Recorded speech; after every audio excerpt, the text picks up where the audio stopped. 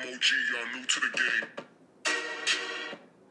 Well, welcome back to the Who Dat Kiss podcast. It's your boy RK. Rocking by myself tonight.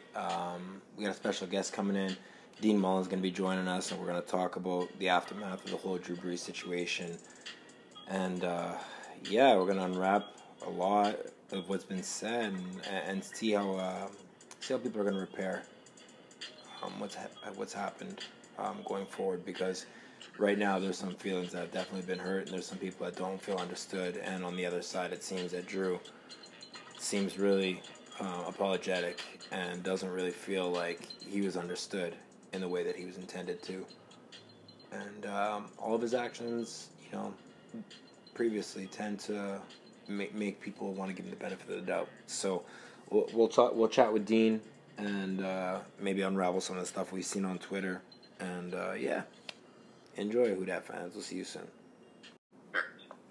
All right, welcome back to the Who Dat Kiss podcast. It's your boy RK, and I am joined by Mr. Dean Mullen from Last Word on Sports. Dean, how you doing?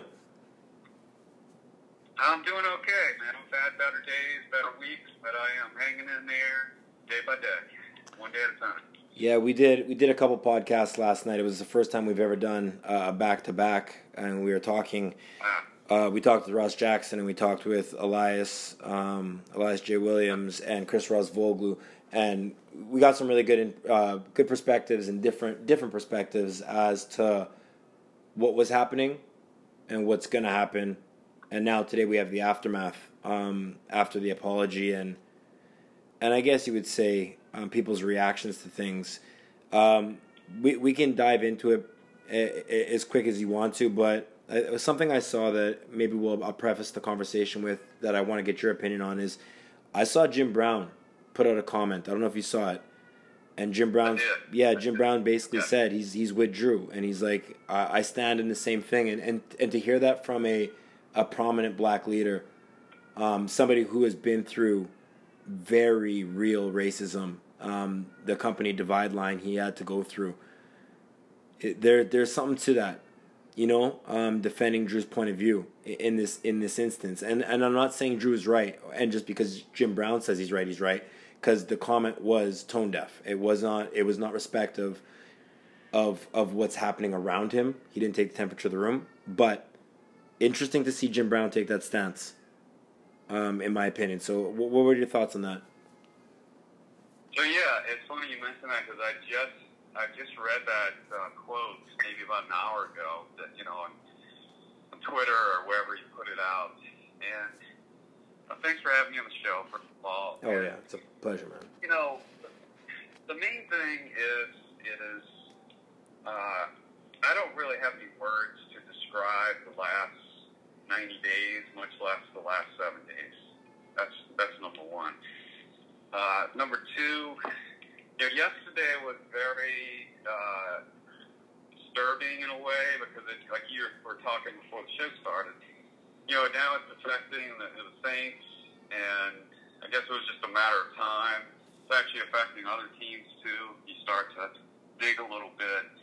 But about the Jim Brown thing, about his statement, this is sort of how I'll never understand what it's like being black, first of all, African American. I'll never understand that. None of us will ever understand that.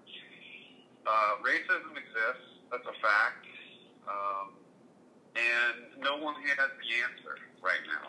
I hate to say it. We have a lot of ideas. We have had these incidents, shootings, going on for years. And with the Kaepernick thing, I was just talking to a friend last night in California. And it's just so interesting. I was in the press box about 3 years ago when the kneeling started, basically. And I'll never forget the first game back in the Superdome. There was so much, there was a lot of people tense, because there was talk about people boycotting the game because of the kneeling. Yeah. So now, you take it 3 years later. Now, I just think it's interesting that, obviously Drew Brees' statement, he apologized twice, actually, to that. Yeah, I saw both. So, he I believe that he understands that he messed up. He didn't understand it in the middle of that, interview, however he did it. But this issue is bigger than Breeze too. This issue is bigger than the NFL.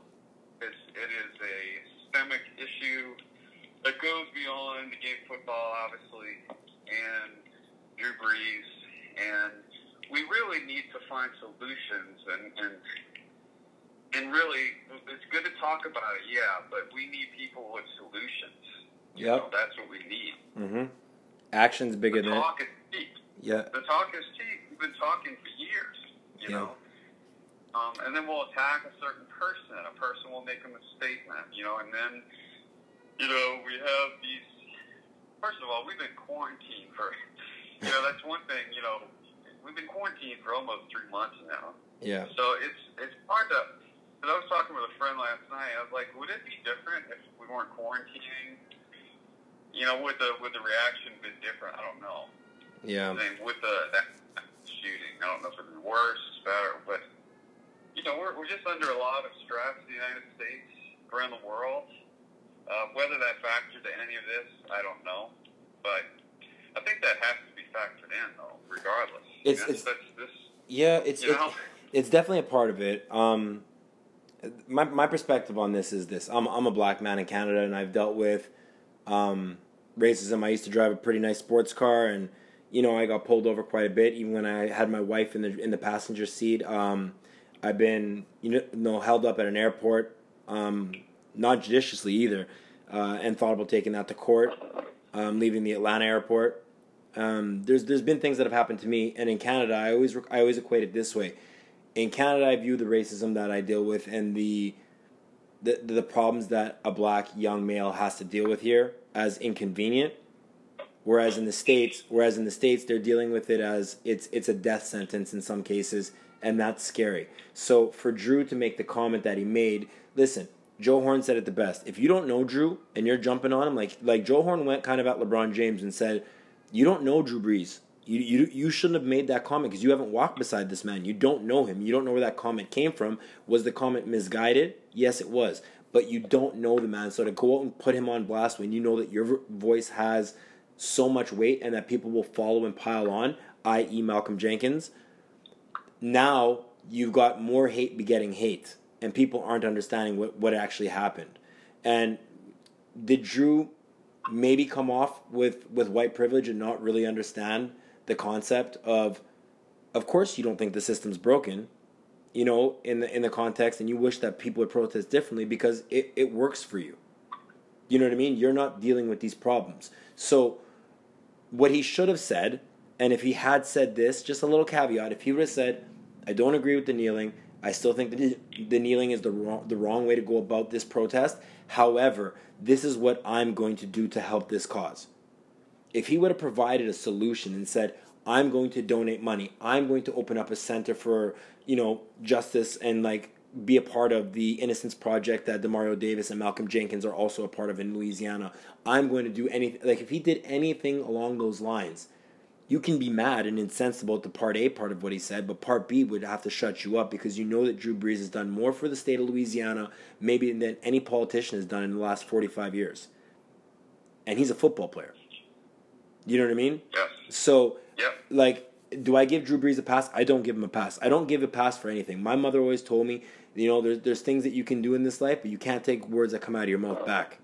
You can apologize, but people heard the words. So you're going to say something, you got to own it. And he owned it. His PR company, his PR people, they put out a great press release. That was fantastic. It was well written and good on that. But Drew, with the video that he just put out, it's good. It's good to hear his own words, and it's good to see that his teammates rallied behind him. This would have taken on a much uglier turn had Michael Thomas been a 25-year-old stubborn young black male that says, I'm not about that. I'm gonna hold a grudge. You cross me, there's no going back. And that happens. And that's happening right now because people are fed up. So, looking at the situation, what are your thoughts about, and I'm actually really interested to hear your perspective on this, what are your thoughts about how Drew walks into camp, how Drew addresses his teammates. How is he going to go about, the day-to-day? Because people used to look at Drew with that sense of air, right? Like, oh my gosh, like that's Drew Brees. Now there's a little bit of a taint on Drew. So what does that look like for you with Drew going into camp? The thing is that people over-idolize people in general in professional sports anyway, in my opinion. Mm-hmm. Brees has been known as Breezus. Maybe a few of his nicknames. Yeah. That's part of the problem. We look up to, people that we think they're perfect. Mm-hmm. Drew Brees is not perfect. I'm not perfect. Nobody is perfect. That doesn't excuse the comments either. But I think that they did have a meeting on it, so I understand. And I believe that, first of all, if the season goes off, let's just pretend it will go off on time for tonight's sake. I really don't believe that it is going to be a major issue because, first of all, I don't know if any of his offensive linemen has commented or come out and said anything. I could be wrong, but I don't think they have. Those are the guys that can be protecting Drew Brees. Eric McCoy put out a post. Eric put out a post of 2 fists at one point, but he deleted the post. So that's the only thing I know about. But that's the only thing I know about. But yeah. But still, I think once the season starts, or once training camp starts, whenever this thing starts, however it starts, I think it will be. He said it the right way. He's like, it's not a matter of words, it's a matter of action. And you said it too. What is he going to do? Is he going to give money? Is he going to spend more time in the community? I still think this is. I'm not buying into the fact that Drew Brees is the problem here. No, I think that not at all. That was the story of yesterday. CNN, hell, it was on every channel I saw. The media loves to. They don't help anything. No. I'll just leave it at that. Yeah. Yeah. And the thing is that there will be another story. I will guarantee there will be another story. If not this week, next week. There'll be a few from players in different leagues, and they'll have to apologize. And the thing is how do we want to address the problem? Does the NFL really want to do something about this? Do they want to have a African American Awareness Month and put a ribbon on the field like breast cancer? Yeah. Are they serious about it? Yep. But are they just talking? They're a business. It's hard to. The NFL is a different animal to try to deal with. However, that being said, they have fans coming in of all kinds of races. That come to their games, especially New Orleans. Yeah. So it will be an ongoing thing this season, along with the pandemic. But I just really think that this will be okay as far as the locker room going forward. Eventually, it'll happen overnight. But I think the only problem I see, and it's sad to say, but I think if the Saints have a slow start, has nothing to do with the bigger issues, but they could have problems in the locker room. That was exactly where I was going. You're a very intelligent man. They have some vocal people in the locker room now with different opinions because Drew Brees has his opinions. He did apologize. But there is America is not going to have 100% agreement. We're never been like that. Yeah. So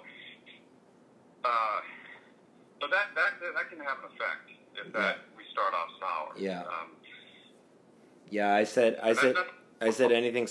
anything less than like a 3-1 start in that first month of the season, and you're gonna hear a bunch of people squabbling saying, "We got Taysom, we got Jameis," and there's gonna be like that quarterback room. It's so talented, and now we're stuck in a spot that Drew kind of threw a chink in the armor, And now there's that opportunity and the door's open where if he doesn't play well, like if he goes, full 2013 Drew and starts throwing picks left, right, and center, it'll be interesting to see what happens in that context. I think go ahead. Yeah. What's interesting is when we got Jameis Winston, I don't know if you were on Twitter or everything, there was a lot of pushback on getting Jameis Winston. Now, was that because he came from Bucks? Sure, of course. But he can be a very polarizing figure as well. Yeah. So, his character's not the best, that's for sure. He does lack character from some of his younger, He's had character issues. We know that. They know that. I do believe he's taken some really good first steps. I do believe that. And I've always been a believer in his talent. That's just me. This goes back to Florida State days and coming out, and we'll see how that goes. That's a whole nother box. But I think he will be the second string quarterback. By the time the season ends, he will be on the field if Drew Brees gets hurt. That's my opinion. Yeah. I hope he doesn't get hurt. But the reality is, you talk about a 41, 42-year-old guy. Yeah. That people that age at quarterback, you just have more issues. It's just after 40 years old. So we saw it last year. That was a freak thing. But there's a decent chance a backup will get in this year. I'll just leave it at that. Man. I kind of had this analogy that I created. I said that the Saints are a small sample size of what we see in America right now, in North America, Canada included. You got a lot of frustrated people. You got good people that are, well-guided. You got misinformed people. You got hateful people. You got angry people. You got scared people, people that are oblivious, and some people that are intelligent.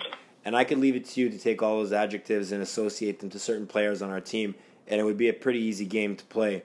I played with a friend of mine today, and I think looking at this roster, hearing Demario Davis speak, and all of the clout that Drew Brees does have with this team, and having Cam Jordan, and I'm sure Malcolm Jenkins hasn't been on Twitter or anything today for a reason, because I'm sure he's adjusting his PR people, trying to figure out how he's going to come back, because he took words out of his mouth that he can never take back, and there's going to be some repairing that's going to have to happen between those two, because they're both very strong men, both lead in a different way, but at the end of the day, Drew's done more for that team than Malcolm has, and Malcolm's is a social justice issue where Drew is going to be the leader of that team, barring anything crazy, because those leaders in that room have sided with him and forgave him.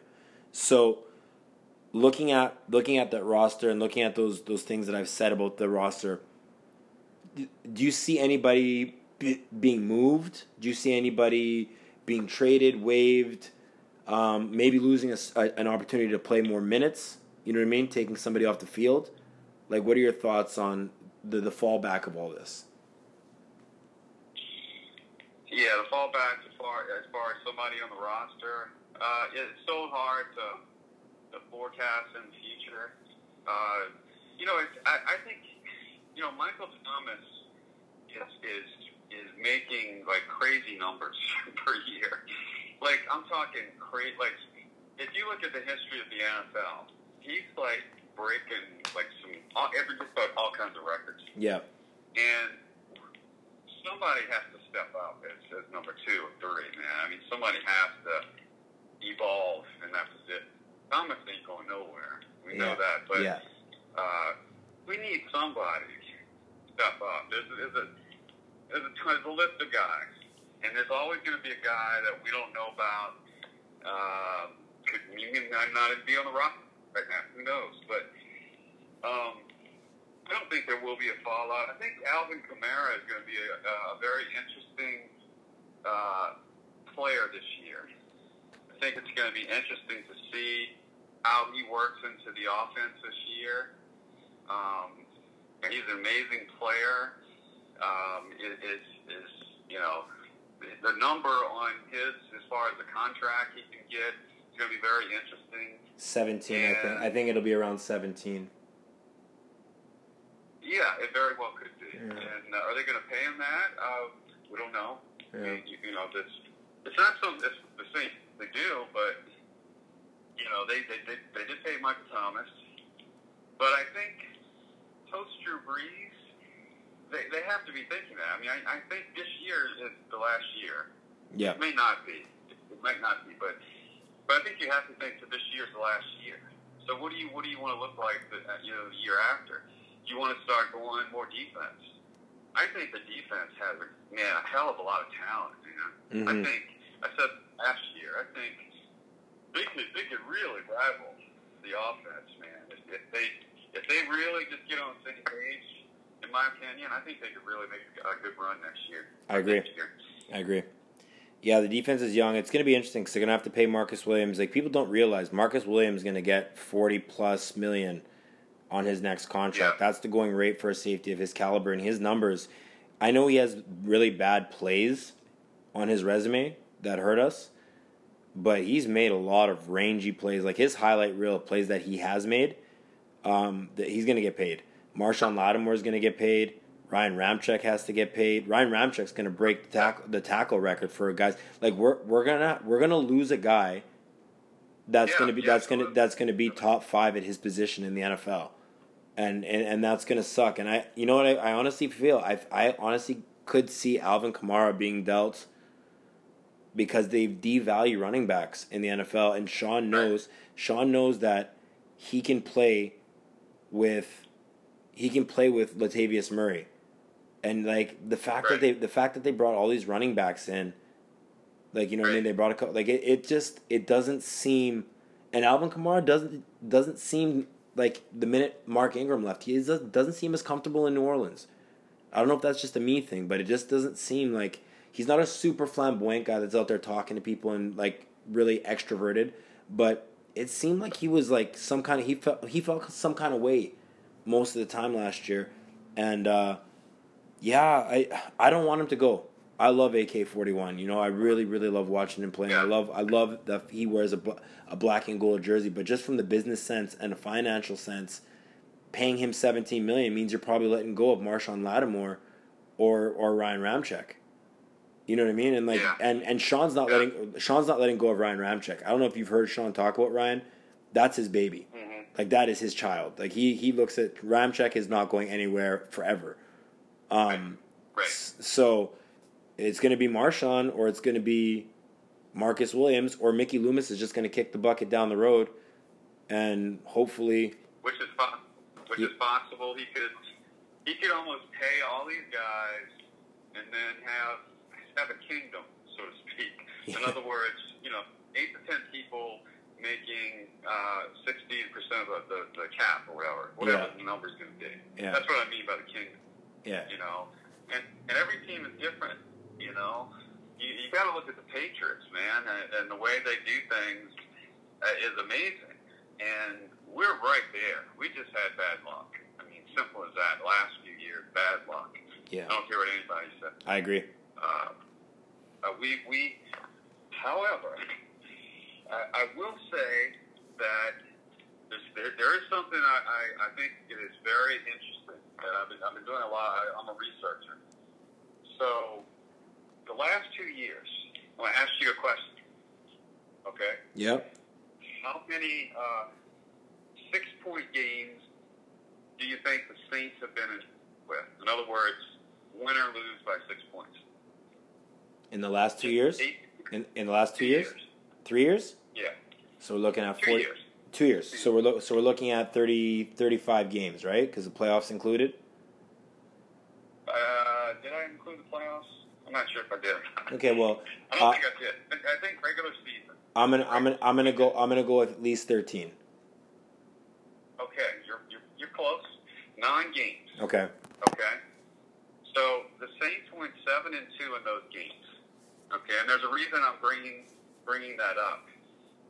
3-point games. They won in the last 10 years. Okay, the last 14 years since Sean Payton has been there, they have won 55% of the games at 3-point games.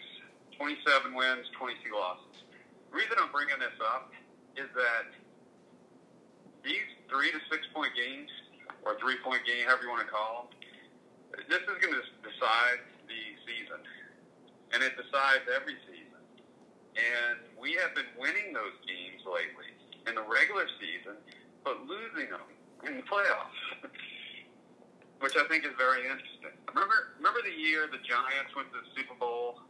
I was just gonna bring that up. We had 5 games where we lost by 3 points or less. Right. Yeah. Right. So right. we finished 8-8. I remember that season. Me and Justin just talked about that on one of our podcasts that we did last week, where we had our 5 what if moments, like 5 good what ifs and 5 bad what ifs, and I talked about that season being just super unlucky. We had 5 losses by 3 points or less, and we had 1 loss by 5 points. So you change those 5 games, those 6 games around, and all of a sudden we're 14-2.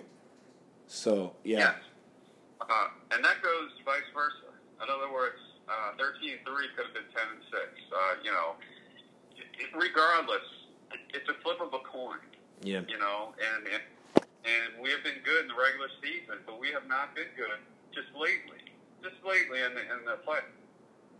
So what I'm saying is that the fourth quarter, or however you want to say it, those 3 to 6 point games, we have been winning those games in the regular season, and hopefully our luck will change in the playoffs.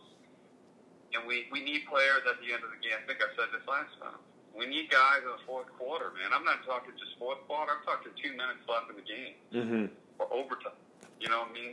Yeah. I think you said that. The first thing that popped in my head, which provides me like a little bit of a smirk. Like I get to smile and feel pretty good about it. And I might be stupid. Call me naive, but I like having Janoris Jenkins on the opposite side of Marshawn Lattimore because he's rangy, he's intelligent, he's a vet, and he's really confident. Like he'll never believe that he's the second best corner on the field. He'll always think that he's the best corner. Do you know what I mean? And having a number 2 that's not looking over his shoulder and wondering if he's going to get beat or, you know what I mean? Not confident all the time like Eli Apple was at times. I think that's going to eliminate a lot of those late fourth quarter, i.e. the Houston game last year. Remember, we score late in the game, and then what happens? Deshaun Watson hits Kenny Stills for a deep, 70-plus yard touchdown. And that, I don't think that stuff's going to happen this year. I think Marcus Williams is going to be able to sit back there and play safety like he should be able to, because he's not going to have to cover Janoris Jenkins' ass. You know what I mean? Because Janoris Jenkins is going to be able to hold his own. I think that's a very gigantic upgrade that we have at the number 2 corner that nobody really talks about. And you saw some of that last year, going into the playoffs, that Carolina game, and him just learning the system. Like, he walked in off the street, essentially, for us, right? And was able to play. So, shades of Mike McKenzie, later on in his career when he came back and was able to really help us, get ready for a championship run. Looking at the roster, you had brought up wide receiver. And I'm with you. I know the defense is like a very sneaky good team, and our defense is going to be a very good unit. But wide receiver, Emmanuel Sanders is solidified at number 2. I'm wondering, does Traquan Smith really make the jump this year and then earn himself a contract? It won't be with the Saints. This is his last year in New Orleans because he's going to either get cut or he's going to get signed by somebody else because he plays well. Because they can't afford to give him a second contract unless he takes like a minimum, which he won't. So is it going to be Traquan Smith, or do you think Deontay Harris really steps into a role where he's ready to play, a lot of minutes for us at receiver? I hope so. I hope that fit in that role. I like Deontay Harris so much as a returner that he will be utilized in the offense. He'll be utilized in, maybe some jet sweeps, and he'll be put in there as a receiver as well. I don't think he will ever be like the 2 receiver, or maybe even the 3. I could be wrong, but there's other guys that always come up undrafted. Marcus Colston, 7th round, but almost undrafted. Yeah. This is where the Saints can beat the cap. In other words, you know what I mean? instead of paying $20 million a year, $10 million, you get a guy come in, plays his ass off, and then his contract's up. Okay, you give him $2-3 million a year or something. Yeah. Or you sign him right away. In other words, for right away for $1 million or $2 million, you become a superstar. Hopefully, you're smart and you hit that right off the bat. Look at Kamara and Lattimore when they came out of the draft, man. We did grand auto theft, man. That was. I mean, think about it. Kamara, 3rd round, and what we paid him. Yeah. And what we got out of him, and Lattimore. Yeah. Defensive Rookie of the Year, Offensive Rookie of the Year.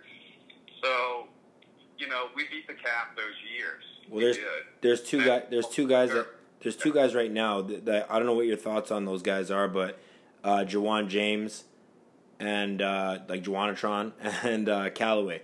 Do you think either of those guys has the opportunity to be the guy you're talking about right now? Yes, I think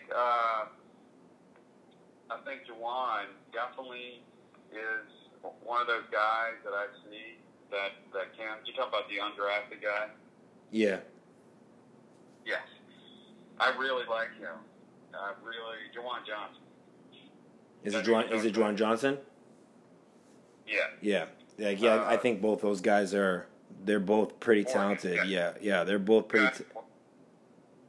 I really like Jawan Johnson. I really, really like Jawan. And the thing is, it's hard to tell until they match up and get on the field, but, it can happen with receivers. It seems like more than offensive linemen and stuff like that. Yeah. For whatever reason. You got all these guys with speed. You ever watch the NFL Combine? Oh. Man, they got, you got like, the list is 4.4, 4.3, 4.5. There's some of them. But can they run routes? Yeah. Can they come down with a catch? Somebody's on them. Can they break off? When somebody's on top of them? Can they do some blocking? There's all kind of things to it to where they can make their way into a starting role. And that's why that makes them on special teams too. Yeah. That's why I think that Deontay Harris has a real opportunity to, like, here's my thing, okay, Dean? I'll give you a little anecdotal on me. I played sports at the university level in Canada. I played basketball and football. I was a dual sport athlete. In basketball, I never felt like I got my fair share because coaches, I got a scholarship and I was a recruited athlete, but they always had somebody playing my position that I walked into, and I was competing, and I had to fight for my minutes. Do you know what I mean? Versus giving my minutes, and I always felt like I was better.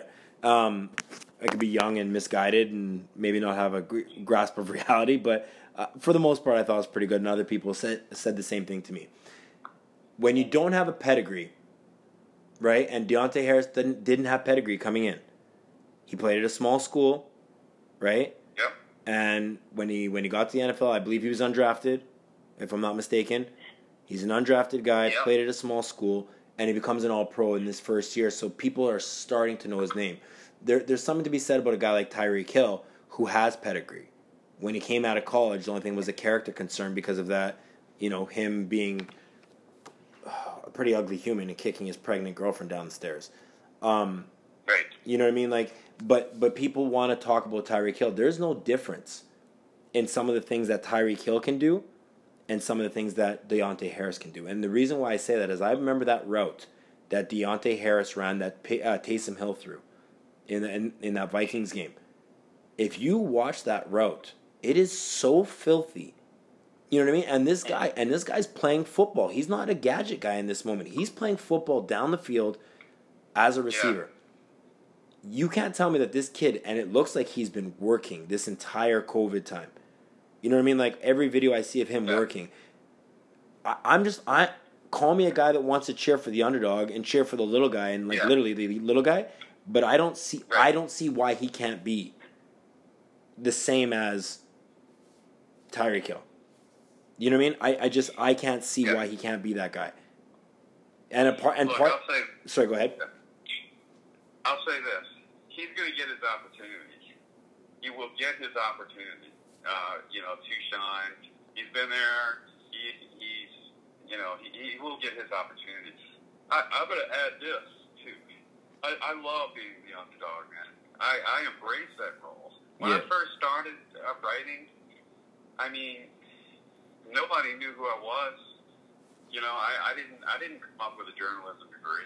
Mm-hmm. I didn't have a degree. You know, Yeah. I didn't go to this great famous Northwestern school or anything like that.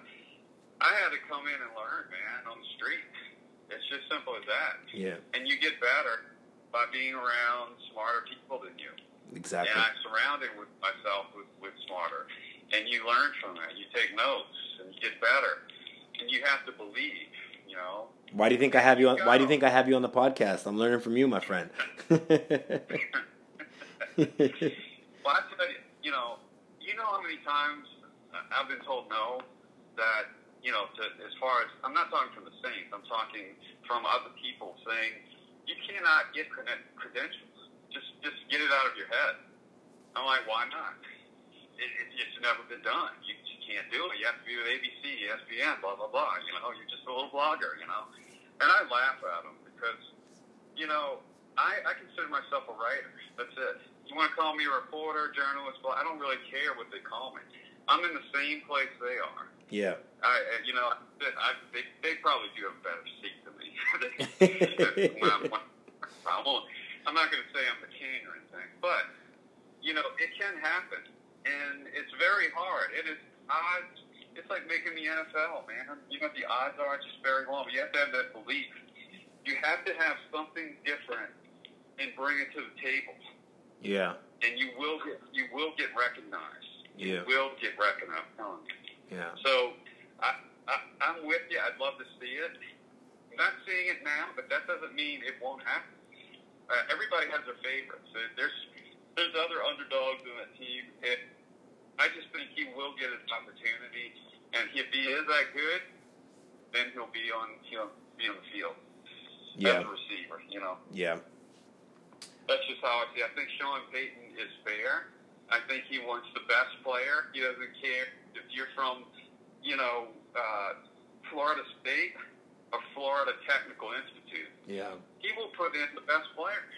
Yeah, and I fully believe that. Well, he's proven it. Remember Antonio Pittman, the running back from Ohio State? Yeah. Like we drafted him, Yeah. and then Pierre Thomas came to camp and said, "No, like if you cut me, I'm gonna go play for the Bucs and I'm gonna terrorize you." And Sean's like, "No, we're gonna take Quiet Storm from Chicago and we're gonna bring him in."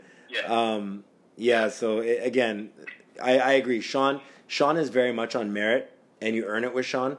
The only thing that I think Sean has done with personnel that I hate is the way that he drafted quarterbacks, and his love affair for Austin Carr and Tommy Lee Lewis will never. It's the most frustrating thing in the history of this team. Like Aaron Brooks throwing the backwards pass against the Raiders actually makes me happier than watching Tommy Lee Lewis on the field. And the fact that Tommy Lewis is a part of one of the most heinous moments in Saints history because it cost us a Super Bowl is just perfect. It's just apt. You know, it's just so on brand because he is just such a mediocre talent and small and does not belong on our team. It drives me nuts. Anyways, was there anything else you want to talk about tonight, man? We've unloaded a lot here.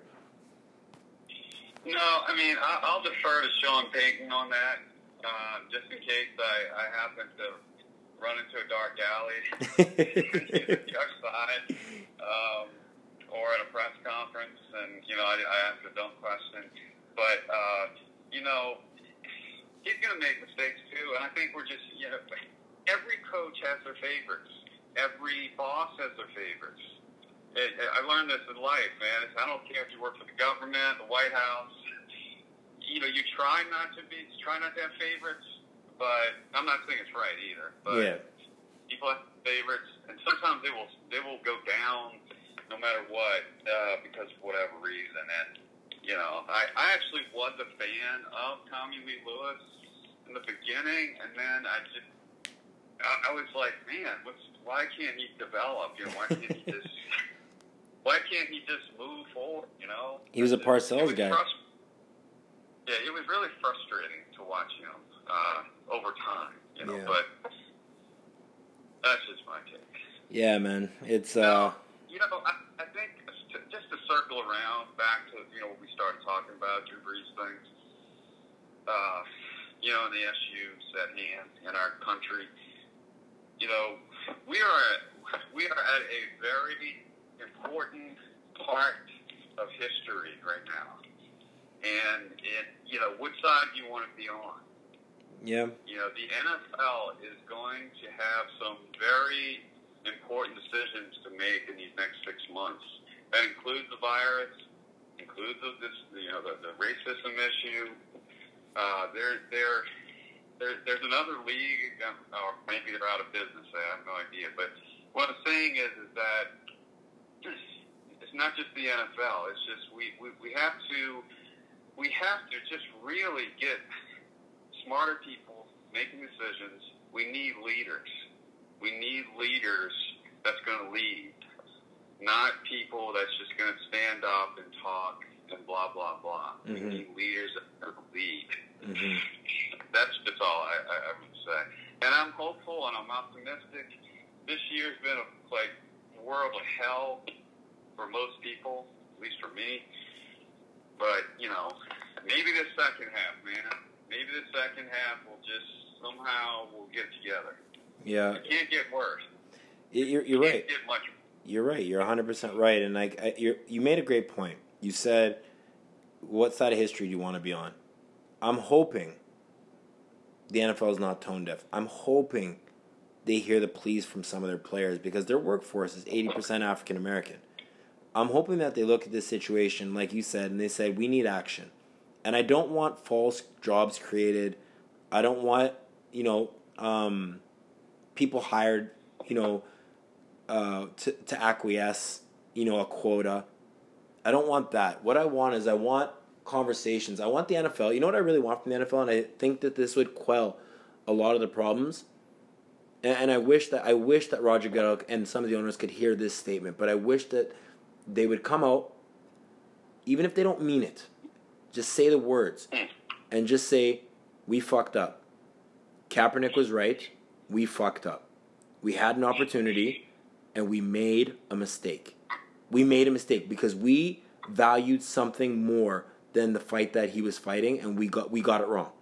If the NFL ever came out with any statement that resembled any part of what I just said, there would be a lot of shaking heads being like, uh-huh. You know what I mean? And at least people would feel heard. Because people would feel heard. And I think that that's the biggest step into progressing forward. Don't create false jobs. Don't create a stupid rule to give someone a draft pick for giving a black guy an interview. That's not what we're doing. You know what I mean? Create dialogue and an admission of at least, maybe not guilt, but admission of just being apathetic to a cause that somebody was doing. And I think that would be the first step. That's just my take on it. But yeah, man, this is. I want to point out one thing you said there was interesting. If they come out, they don't even have to mean it. If they just come out and say that, which would be a huge step. I don't see it. I hope I'm wrong, but I don't see it. I just think that the owners, the owners, it's really about the owners of these NFL teams. Yeah. I believe there is 2 minority owners. I could be wrong. Shad Khan for Jacksonville, and who would be the second one? I don't know. I have to. Okay. Go ahead. Sorry. Regardless. Yeah. Regardless, it's majority Caucasian owners, right? Yeah. We both agree on. Yeah. And a lot of them are older. They come from a different generation. There are a lot of older fans in the NFL as well. There is a generational gap here as well to this racism. I think that is an important point to make as well. There's still people alive that were around before the Civil Rights Act was passed. Think about that. That's crazy. So those people are going to be extremely hard to convince, and those people do have money, and they bought season tickets, and that complicates a lot of things. But the most important thing is that those older Caucasian owners have the money. So, and Goodell is there to protect the owners. So there lies the problem. See, I think this whole thing is about money Mm-hmm. and a brand. You know, it's about protecting the badge. Even I think Goodell has said that. So until people, I think it's going to come to the people, actually. Maybe the fans, maybe the players. But, you know, in any cause, for things to change, it always comes down to people. Simple as that. And it comes down to people unifying together as one. You cannot fight each other. Because if you start fighting each other, you lose the cause. Yeah. So that's going to be interesting to see if they can keep on the same page. And you know, you're going to have people that aren't going to agree as well on how to go about making change. So, because you're going to have a lot of strong voices there. Yeah. But in the end, you have to be a united front. And that's a part of being a union too. A united front when it comes to the owners. So we will see how that works out. Well, not only are you a writer, but you could also probably do some peace talks and some preaching for these guys if they ever needed it, man. Because you just very eloquently put it out. That's a very big way of having a solution. Yeah, it was well said, my friend. That was very well said. Hey, I'm for hire for Peacemaker, man. They'll pay me well. They got the money, that's for sure. Well, yeah, man, Dean, it's always a pleasure to have you on. Dean Mullen from Last Words on Sports, join us here on the Who Dat Kiss podcast. Yeah, man. Anything else you want to get before we get out of here? No, man. I think we've covered a lot of bases tonight. Thanks for having me on. I'm so glad to just be on and just get some of this out because yesterday was really sad. Yeah, I agree. Watch all the news break. And it just, you know, we have become a society, so we love to pile on people. Mm-hmm. I think that needs to be addressed, too. I do. I'm not talking about Drew Brees in particular. This happens with Ray Rice or, you know, it's just... Kareem Hunt. Somebody does something... I'm not saying what they do is bad. It is horrible, some of the stuff. But it's just we pile on. You know, it's just like... Yeah. You know, where is the moral compass? Let's do better. That's what where is the do better? Yeah, let's do better. That's really all it comes down to. The golden rule: treat people how you want to be treated. Let's do better, and the world will be a lot easier place to deal with and to navigate through. So yeah, that's it, man. That's all I got. All right, man. It's always a pleasure. You know, you take care of yourself. You stay safe. Take care of the family, and. You got some news coming out, I'm sure. In the next little bit, you're gonna let us know what's going on with you because you don't want to say nothing yet. But you let me know. I'm interested. I'm interested to hear what the next step for you is. All right, man. Who dat?